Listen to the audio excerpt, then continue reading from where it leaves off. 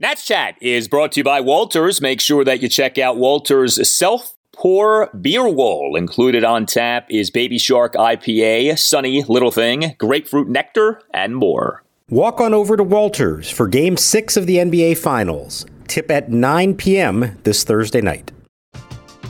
We're driven by the search for better. But when it comes to hiring, the best way to search for a candidate isn't to search at all. Don't search, match with Indeed. Indeed is your matching and hiring platform with over 350 million global monthly visitors, according to Indeed data, and a matching engine that helps you find quality candidates fast. Ditch the busy work. Use Indeed for scheduling, screening, and messaging so you can connect with candidates faster. Leveraging over 140 million qualifications and preferences every day, Indeed's matching engine is constantly learning from your preferences, so the more you use Indeed, the better it gets. Join more than 3.5 million businesses worldwide that use Indeed to hire great talent fast. And listeners of this show will get a $75 sponsored job credit to get your jobs more visibility at Indeed.com/Blue Wire. Just go to Indeed.com/Blue Wire right now and support our show by saying that you heard about Indeed on this podcast. That's Indeed.com/Blue Wire. Terms and conditions apply. Need to hire? You need Indeed.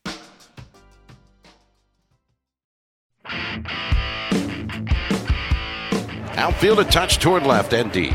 Here's the set and Tatro's payoff pitch. Swing and a miss. Struck him out on the fastball. And that's the way the Major League career for right-hander Jackson Tatro gets started. Now the 0-1. Ozuna hits one to deep left field. Forget about it. And for the second night in a row, the Braves go back-to-back. That one off the back wall of the Atlanta bullpen. Ozuna number 12. 6-0 Atlanta.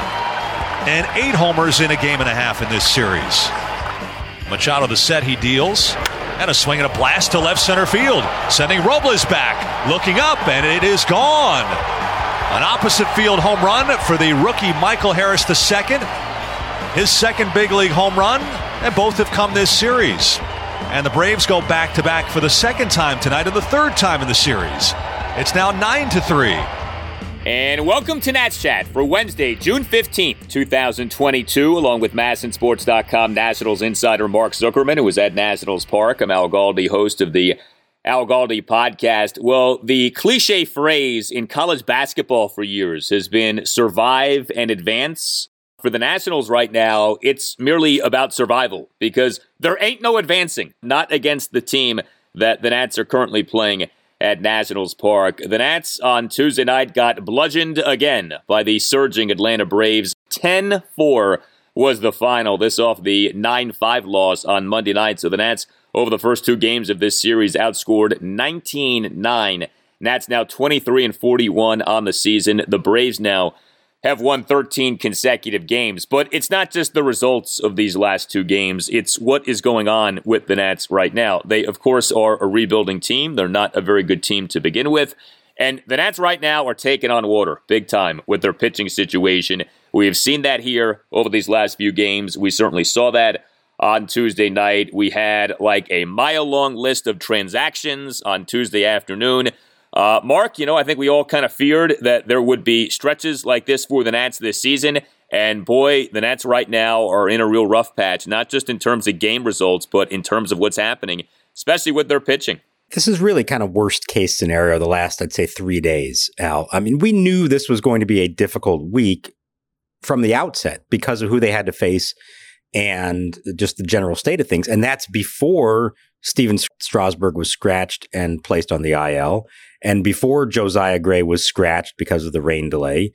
When you add that to it and look at who they've put on the mound, I mean, just think of it this way. The last 3 games, they're all losses, have been started by Paolo Espino, Erasmo Ramirez, and Jackson Tatro. Those are 3 guys who were not starting games, a week ago for Nationals. Those were their first starts, all of them, first starts of the season for the Nats. It's just not a position you want to be in. And frankly, it wasn't fair to any of them. I guess in Paolo's case, no big deal. He's used to that kind of thing. But for the last 2 guys, they're put in a very difficult position. I'm not trying to excuse their performances because they weren't good. But at a time when their best hope of surviving these games was to just get something of a quality pitching performance keep yourself in the game, give your lineup a chance. They haven't done that. They've fallen into big holes 2 straight nights. And what do you really expect of them to do coming out of that? So it really is about a worst case scenario. And this might have been the low point here. On Tuesday, you had 7 of the 9 innings that were pitched in this game were by the 3 guys they called up from Rochester today. I don't think I've ever seen that before. The majority of the game pitched by guys who were just promoted today. And the other 2 innings were by Andres Machado, who basically has been back and forth between Rochester and DC all year. It's just, you can't survive that way. It just doesn't work. I don't care who you're playing, let alone a team as red hot as the Braves. Well, and that's the thing. You're facing the hottest team in the majors. You're facing the reigning, defending World Series champions. It's just, a confluence of circumstances that make you just shake your head like you have no shot. And the Nats have had no shot these last few games. I mean, it really does stand out with so many of these promotions this season for the Nats from AAA Rochester. It's not about rewarding people who are doing well. It's just about finding bodies, finding available bodies. I mean, you see this kid who made his major league debut on Tuesday night, Jackson Tatro. He has an ERA over 4 for Rochester this season. He's not some prospect, he's a guy in the minors who's a body who the Nats summoned because they needed someone to make a start against Atlanta on Tuesday night. Like, that's kind of where you're at. These relievers who the Nats called up from AAA Rochester on Tuesday afternoon, going with Reed Garrett, bringing back Francisco Perez. Like, they're just bodies. They're arms, just like the guy who the Nats sent back down to Rochester, Jordan Weems. He's an arm. He's a body. That's all it is. And, you just see this. It's like, the cliche shuffling deck chairs on the Titanic. That's what it feels. That's what it feels like. Because there's no purpose to it other than just to play out the schedule. And, you see this in baseball because there are so many games that for bad teams, it can become just about playing out the schedule and crossing off dates. And you feel like right now with the Nats, they're just trying to find a way to make it through this week. That's really what this is about right now. Yeah, no, 100%. And it's a shame that that's the situation. And, think of, it could have been a very different dynamic if we're talking about Josiah Gray facing the Braves one night and Steven Strasburg facing them the next. Like, there was some juice there. There was some interest. And, hey, let's see how these guys stack up against Atlanta. And instead, it's just, okay, well, we don't have the guys we wanted to pitch. And we don't even have our top backup options available to us because none of them were on the proper schedule. So who's out there who is capable of throwing multiple innings for us on this given day? And that's who they are going with. And don't be surprised if there's more moves in the next day or two as they keep churning this over before they get to a point that they're actually, have a full pitching staff capable of throwing on any given day. It's a nightmare scenario that no manager, no GM ever wants to be in. It speaks to the organizational depth or lack of it, sure. But I mean, we're talking about going so far down the depth chart here.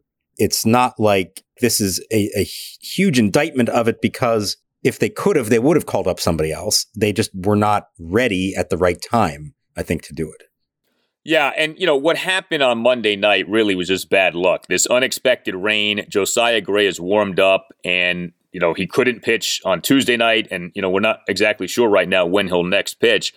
The Nats schedule finally is going to lighten up next week. The Nats will have an off day on Monday, then an off day on Thursday. So at least next week, finally, the Nats can breathe a little bit. They have had so few scheduled off days so far this year. I know that's true for a lot of teams, so I'm not trying to say the Nats have gotten screwed by Rob Manfred or anything like that. But geez, you can get a chance to exhale next week, but you got to make it through this series with Atlanta, which you may not make it through. And then you got Philadelphia coming to town, and who knows what's going to happen then, because the Phillies right now are pounding teams, and that Philly series will be 5 games over the course of 4 days. There's something else too, and I was thinking about this, and among the many transactions the Nats made on Tuesday afternoon was placing Steven Strasburg on the 15-day injured list, retroactive to June 11th with a stress reaction of the ribs. But, when you're having to dance this dance with a guy in Strasburg who you want to see come back, but you certainly can't count on coming back, you make yourself prone to having a mess like this to where if he can't start or one of his starts gets cut short, you got to go to your bullpen, and that throws everything off. And that's part of this too here is that, a guy who you thought you were adding to your rotation all of a sudden is back out and you're left to scramble. And that's like kind of the domino effect of having someone like that who very delicate in terms of his comeback, and you can't count on him. And it's not just him. It's the impact that has on the rest of your pitching staff. Sure. And I mean, think back only a few weeks ago, they were making plans and hoping to have a rotation that included Steven Strasburg and Joe Ross. And neither one of those obviously has happened. We know Ross isn't coming back this year. We don't know yet what's going to happen with Strasburg. And, think about even like a Josh Rogers. Not that he's a great alternative, but he has started games for them. He's not available right now. He's hurt. Anibal Sanchez, who should be the ultimate hey, give us a start and give us 5 innings. He hasn't been able to pitch for them this year. I mean, they are on fumes right now and taking whoever they can get. You do wonder, there's probably a different scenario here in which Josiah Gray could have somehow pitched either Monday or Tuesday. I don't think it would have been outrageous to do that. But they're also trying not to lose sight of the bigger picture here. And Josiah Gray, especially now, is vital to their long-term chances. They're not going to take any chances with him and put him out there until they're sure that everything is fine. And so they're going to sacrifice games like this. That's really what they did. They sacrificed a couple of games because of all that. And we may see him on Friday, it sounds like, in the doubleheader, but we don't know that for sure. It's not good, of course. And you do have to build up as much pitching inventory as you can to get through these things. But like you said, especially when you're counting on people who you can't really count on, you're hoped for, but you can't count on, it just leaves you in this untenable situation. And I just worry it's going to keep getting worse. I mean, Eric Fetty goes on Wednesday. He has to give him 6 quality innings. There's just no way about it. They have to do that, use a couple of relievers, and then get through to Thursday. And then I think Corbin pitches that day and hope he gives you 6 quality innings. This is what it's come to. You're asking Eric Fetty and Patrick Corbin to save the pitching staff for the week against 2 of the hottest lineups in baseball. Yeah. As Jerry said to George when George revealed to Jerry all of George's deepest, darkest secrets, good luck with all that. Yikes. Well, good luck with all that. So, Jackson Tatro, he was the Nats starting pitcher on Tuesday night. Who, what? Yeah, exactly. The Nats on Tuesday afternoon selected the contract of Tatro from AAA Rochester. The Nats took Jackson Tatro in the 7th round of the 2017 MLB draft out of State College of Florida. Like I said, ERA over 4 this season for Rochester. 12 starts, 4.19 ERA, age 26 season. He's not some prize prospect, but he's making his major league debut on Tuesday night. He's facing the surging Atlanta Braves, and the result, surprisingly, was not good. 7 runs in 4 innings. He gave up 9 hits, 3 home runs, a double, and 5 singles. Issued a walk, recorded 2 strikeouts. He threw 91 pitches over his 4 innings. We, in a 5-run Braves third, saw Tatro give up 2 homers, a double, 2 singles, and a walk. And then came the bullpen guys. And like Mark said, the Nats ended up pitching 2 guys out of the 3 relievers who were used on Tuesday night by the Nats, who had just been called up from AAA Rochester. The Nats on Tuesday afternoon brought up Reed Garrett and Francisco Perez from Rochester, optioned Jordan Weems to Rochester. We saw Andres Machado on Tuesday night give up 2 runs in 2 innings. We then saw Reed Garrett 2 scoreless innings in his Nats major league debut. And then we saw Francisco Perez give up a run in the top of the 9th. This is a far cry from the days of Max Scherzer and Steven Strasburg and Gio Gonzalez and Jordan Zimmerman and Doug Fister when he was good and Tanner Roark and all these guys. I mean, these names, Tatro, Machado, Garrett, Perez, how did we get to this point, Mark? It wasn't that long ago that we would have laughed at a pitching lineup like this one. It's pretty crazy. I mean, you take a step back and consider these are the Washington Nationals, and this is who is starting for them pitching games. You got a guy wearing number 72, making his major league debut. I will say this about Jackson Tatro, though. Starts off the game striking out Ronald Acuna on a 97-mile-an-hour fastball, then immediately gave up a home run to Dansby Swanson, okay. But he struck out Acuna again in the 3rd, and then he retired the last 3 batters he faced. There was some stuff there. He threw the ball pretty hard. Now, maybe he was throwing it too hard, and he was kind of all over the place, and the pitch count was sky high. He threw 25 pitches to 4 batters in the 1st inning. And when he didn't locate, he was hit hard. But, there was just a little glimmer of something in there that made you say, okay, if he could ever figure this all out and harness it, maybe they might have something. But I felt for the kid. I mean, he was really excited to be here. He had a lot of family here for it. He's not a young guy. He's 26, like you said, making his major league debut as a 7th-round pick. You don't know for sure if it's ever going to happen like that. So it was a big moment for him. I know to get that first strikeout to the first batter and have a big name like that meant something to him. But he was really thrown into a very difficult situation, not just starting the game, but the fact that they had to leave him in. As that third inning's playing out, I'm thinking, how long are you going to go on with this? And there was nobody warming in the bullpen because they simply couldn't afford to do it. And he ends up getting through the third inning on 76 pitches. To his credit, came back and retired the side in the fourth to get to 91, but there still was nobody warming in the bullpen. He was just going to have to go until he threw at least 90 pitches. Didn't matter what the result was. And that's a very unfortunate position to have to put a guy in. It is. And, you remind yourself, we're only in June. Okay. And as odd as this is going to sound, the Nats have actually enjoyed remarkable health in their rotation so far this year. What's happening here right now is a function of some weird things and a guy in Strasburg who failed to come back. But if you look at Nats starting pitchers, you're not talking about a bunch of guys who've succumbed to injury so far this year. What's going to happen if, say, an Eric Fetty gets hurt, or a Josiah Gray gets hurt, or a Patrick Corbin gets hurt, or whoever gets hurt? Then what?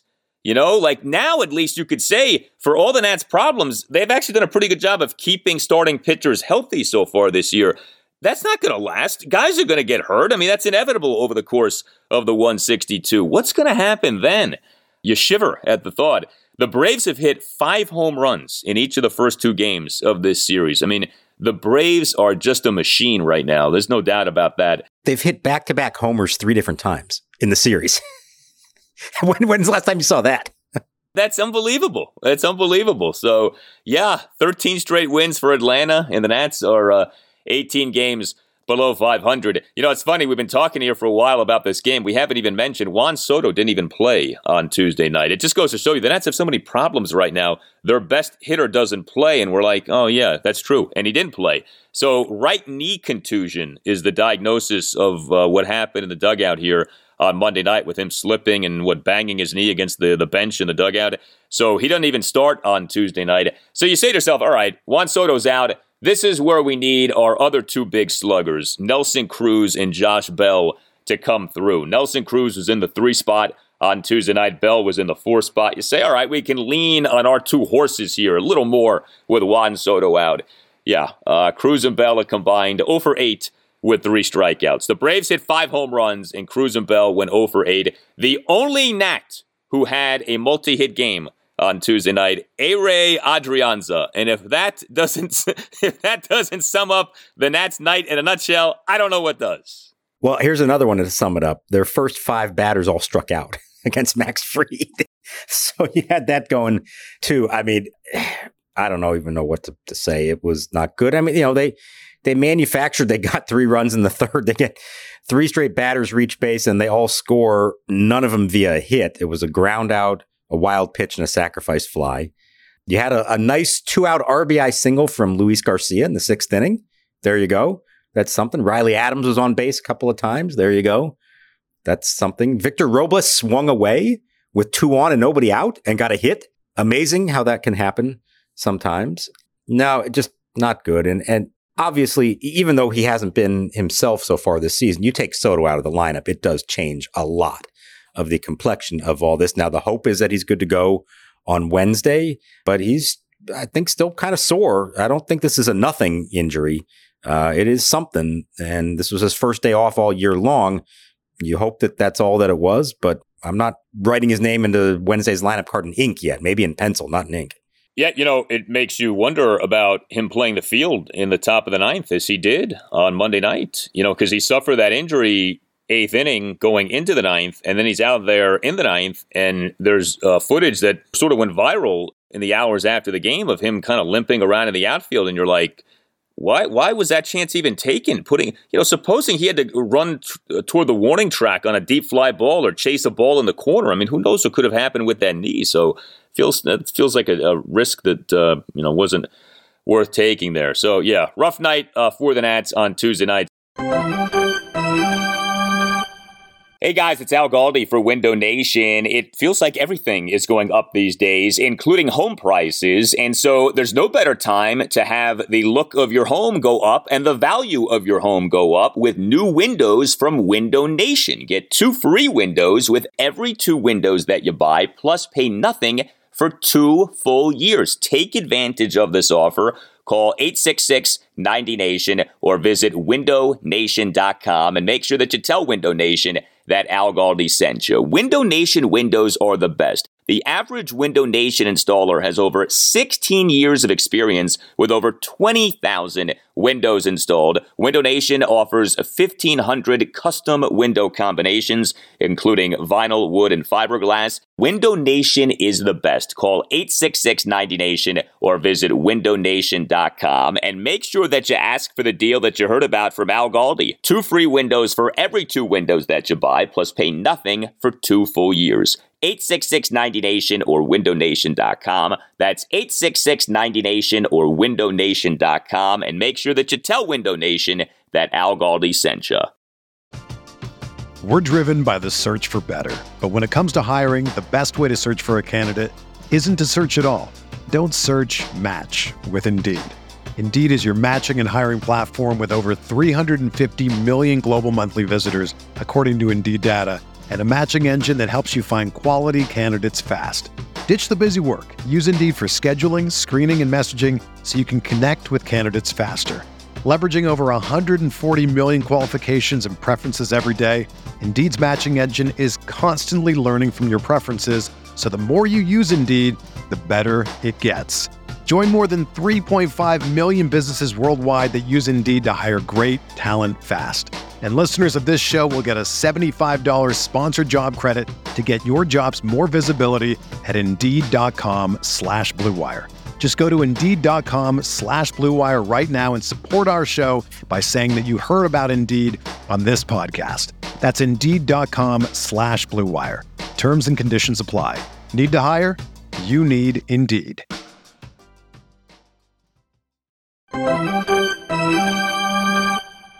Steven has a stress reaction in his second and third rib. Like I've said before, there's so many unknowns about this surgery and what could happen, and this is part of it. So it is related.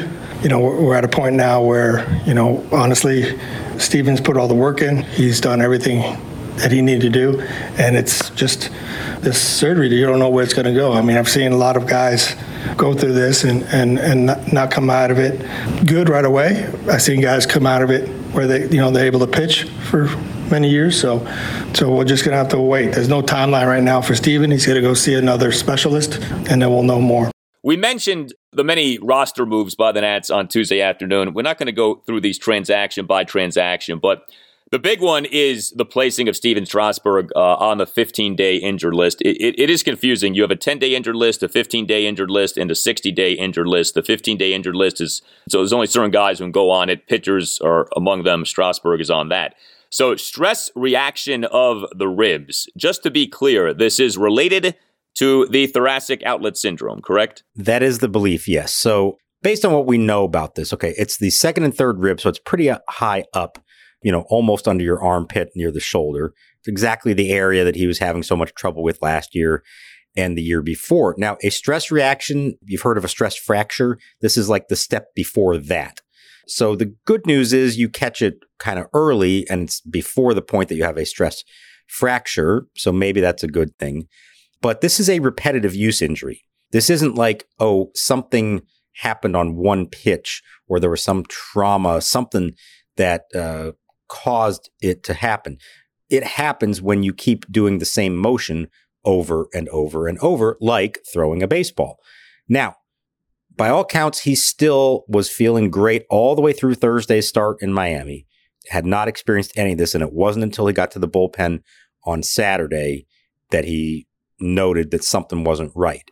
Now, my guess would be that this had been building over some period of time throughout his rehab, but he just didn't feel it or didn't notice it. And it finally became enough that he felt it on Saturday. As far as what they do from here, they're not entirely sure. He's going to get another opinion out in LA from Dr. Neil Elatrache.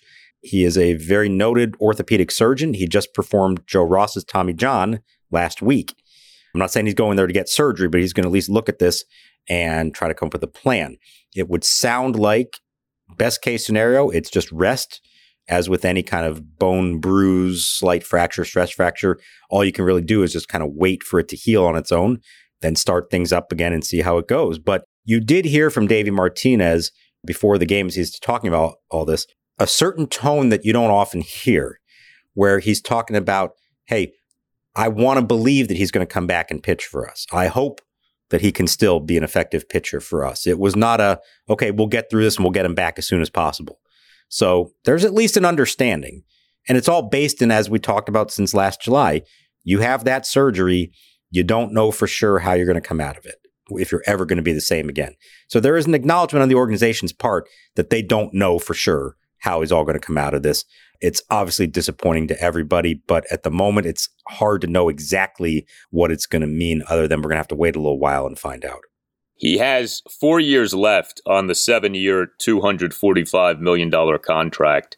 I don't see at this point how anyone believes he's going to pitch over those 4 years. I think there's going to be an end here sometime in the next few years, and maybe sooner rather than later. We'll see. And I don't like saying that, but you're not going to dance this dance each of the next 4 years. So at some point, there's going to be a decision made by someone of, all right, we're done. Or you try to negotiate some kind of a buyout or something, especially if you have new ownership coming in. You know, I wonder if new ownership might try to figure something out. Maybe even a contingency of buying the Nats is, hey, learners, you got to do something with the Strasburg contract because we're not inheriting that. You know, I'm not sure, but it's very difficult to see this contract being fulfilled entirely, that something's got to give, because you can't keep having this every year where you build him up and then something else comes up and then he doesn't pitch. This is now a third consecutive season that may well be a lost season. How many more lost seasons are you going to end up stomaching here? Well, unfortunately, it's not really the Nationals' decision, any of this. It's really Strasburg. It's a guaranteed contract. And if he believes that he can keep trying to rehab and coming back and make another attempt at it, and I have every reason to believe at the moment that, yes, that is what he wants to do, then he has the right to continue doing that. Short of the team eating the salary and, you know, saying they're going to release him or something like that. And I don't believe they're anywhere down that path at this point. There's not a whole lot else to do. And even if they did that, they owe him the money regardless. So unless there's two scenarios that in which the Nationals don't have to pay out the remainder of the contract. One would be is if he chose to retire at some point. And again, I don't think we're there. Not to say we can't get there and that it may not ultimately get there. At this point, I don't think we're there based on what I've seemed to gather. The other scenario, and I don't know the answer to this, and a lot of people have asked me this, and I don't have a good answer for it because they're very secretive about it. If his career had to end because of a debilitating physical injury that could not be healed, despite their best efforts, and he was forced into retirement because of it, if there is insurance on the contract that would cover some of that. This happened many years ago. I covered the Orioles when I first started. This happened to Albert Bell, who was forced into retirement due to an arthritic hip with several years to go on his contract. They had insurance on it that paid off a sizable portion of it. Generally speaking, I believe teams take out insurance policies on these big mega contracts. It's not worth it on smaller ones because the premiums you're paying, it's not worth it. On something like this, a lot of times they would do it, but I don't know for a fact if the Nationals have an insurance policy on Steven Strasburg. Well, we saw what happened with Prince Fielder. I don't know if there was insurance there, but he ended up not fulfilling his contract because of his neck. And what I think could happen with a Strasburg is, you go through this for another year or two. He doesn't want to keep going through this. They don't want to keep paying him. And you arrive at an agreement of, okay, we'll pay you 80% of what's left on the contract. You can retire now. You don't have to work anymore. You get the bulk of what's owed to you, but not everything owed to you. And, the give back to us is that you only take 80% or something like that. Like with Chris Davis in the Orioles, Chris Davis retired with a year left on the contract. They we don't know. I don't know exactly what they negotiated. They figured something out though. So with Strasburg, to me, that's where this is headed. We can't have 4 more years of this, okay? For everyone's sake, it's not going to happen. And for his sake, too, I would think at some point, and we're not there yet, like you said, but a year from now, 2 years from now, I think that's entirely possible. We'll see. There's also the avenue of maybe they turn him into a reliever. Okay, he'd be the most expensive reliever ever, but that's better than nothing. So maybe that's a path you have to go down. I don't know. It's very hard right now to have the appetite again for let's do it all over again and build them back up and see if next time is the time. Because with each passing time that doesn't work, it becomes less and less likely that there ever will be another time that does work. And that's the sad reality about this. Yeah, no, absolutely. You can't just keep, telling Lucy to tee up the ball and running up and hoping this time is going to be different, of course. Like we said the other night, this is killing him. This is not at all what he wants. So don't take this to mean that he is perfectly content to sit back and collect his paycheck. It's eating him alive. And knowing him the little bit that I do, it's hard to get to know him, as we've talked about. I think he's going to want to, as long as the doctors say he can, he's going to want to try to keep trying to figure out a way to get out there, because I think he's embarrassed by this. I think he knows that he has not fulfilled his end of the bargain since the World Series. He knows the position the team is in right now, and he knows that he's a huge reason for that. Not just what's going on this year, but in the larger picture. And I think he takes some ownership of that and wants to exhaust every possible avenue he can to come back and make a difference. Now, will it get to a point that they just can't do that? Sure, it's entirely possible. And maybe we're now closer to that point than we ever have been. But I think for now, depending on what the doctor tells him later this week, there's going to be a desire on his part to try to figure out a way to get back from this. And look, it's entirely possible this is just as a setback.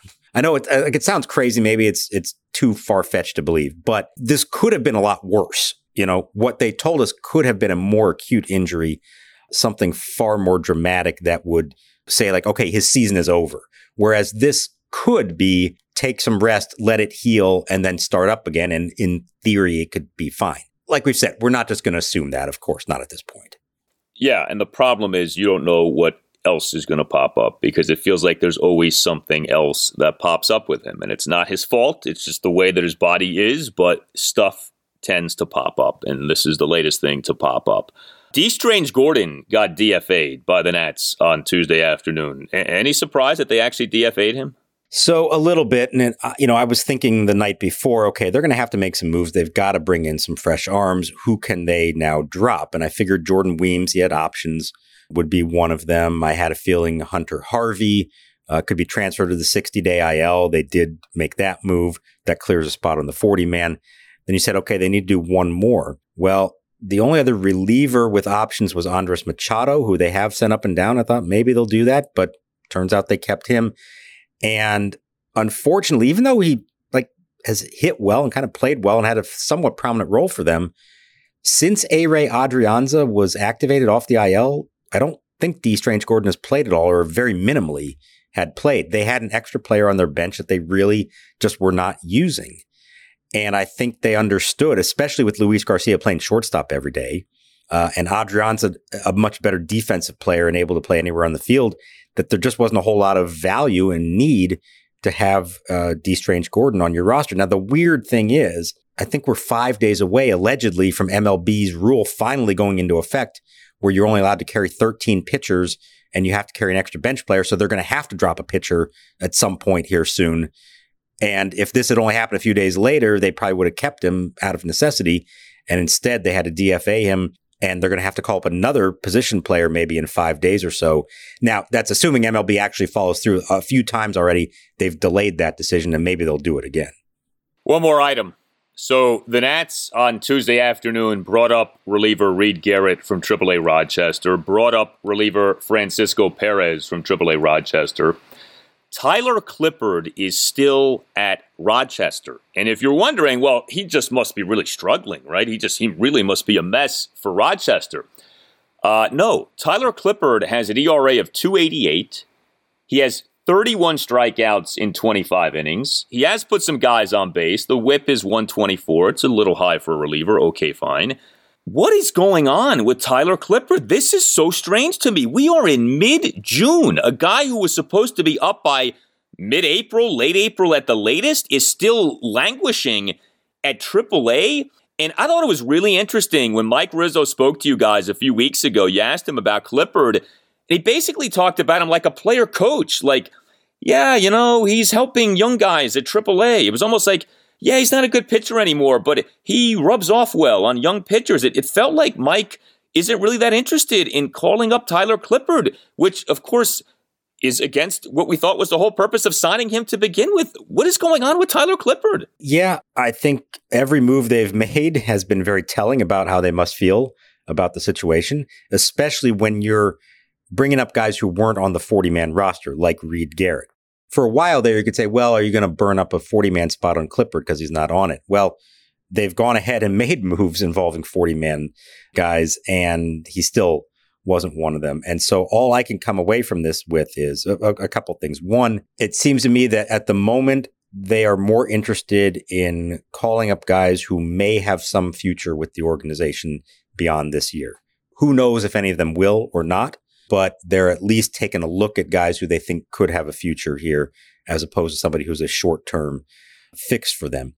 The other thing that occurs to me, and whether this is coincidence or just happened to work out this way, Carl Edwards Jr. kind of became the Tyler Clippard guy. They called him up at a time when Clippard was not pitching as well down there. And as we've talked about, Edwards has been really good for them. And he's taken on essentially their seventh inning role in a setup role. Maybe they just don't feel like they can afford 2 roster spots on somebody like that in this kind of similar situation. If the idea with Clippard was you bring him up, he helps you out, maybe you can turn him into a trade chip, you're running out of time for that to happen. It may be too late for that really to be the case. And so they've got their couple guys at the back end of the bullpen. Edwards has done a nice job. Everyone else they're maybe looking at as potential long-term pieces, and Clippard just doesn't figure into it.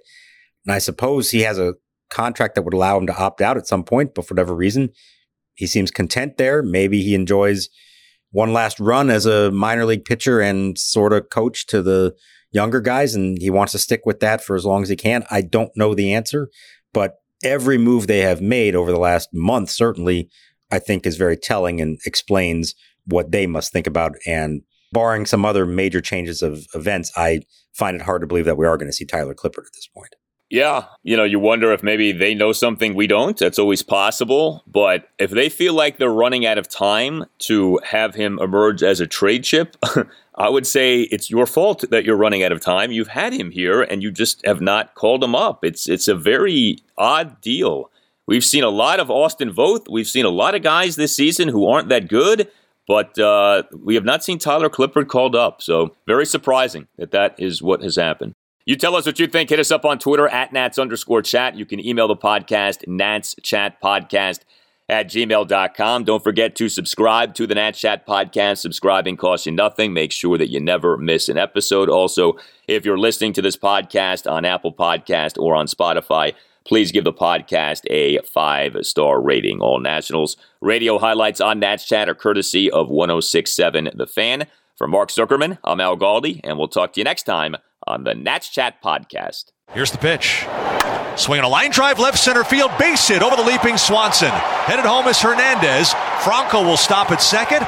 It's an RBI single and a 5-game hitting streak for Luis Garcia.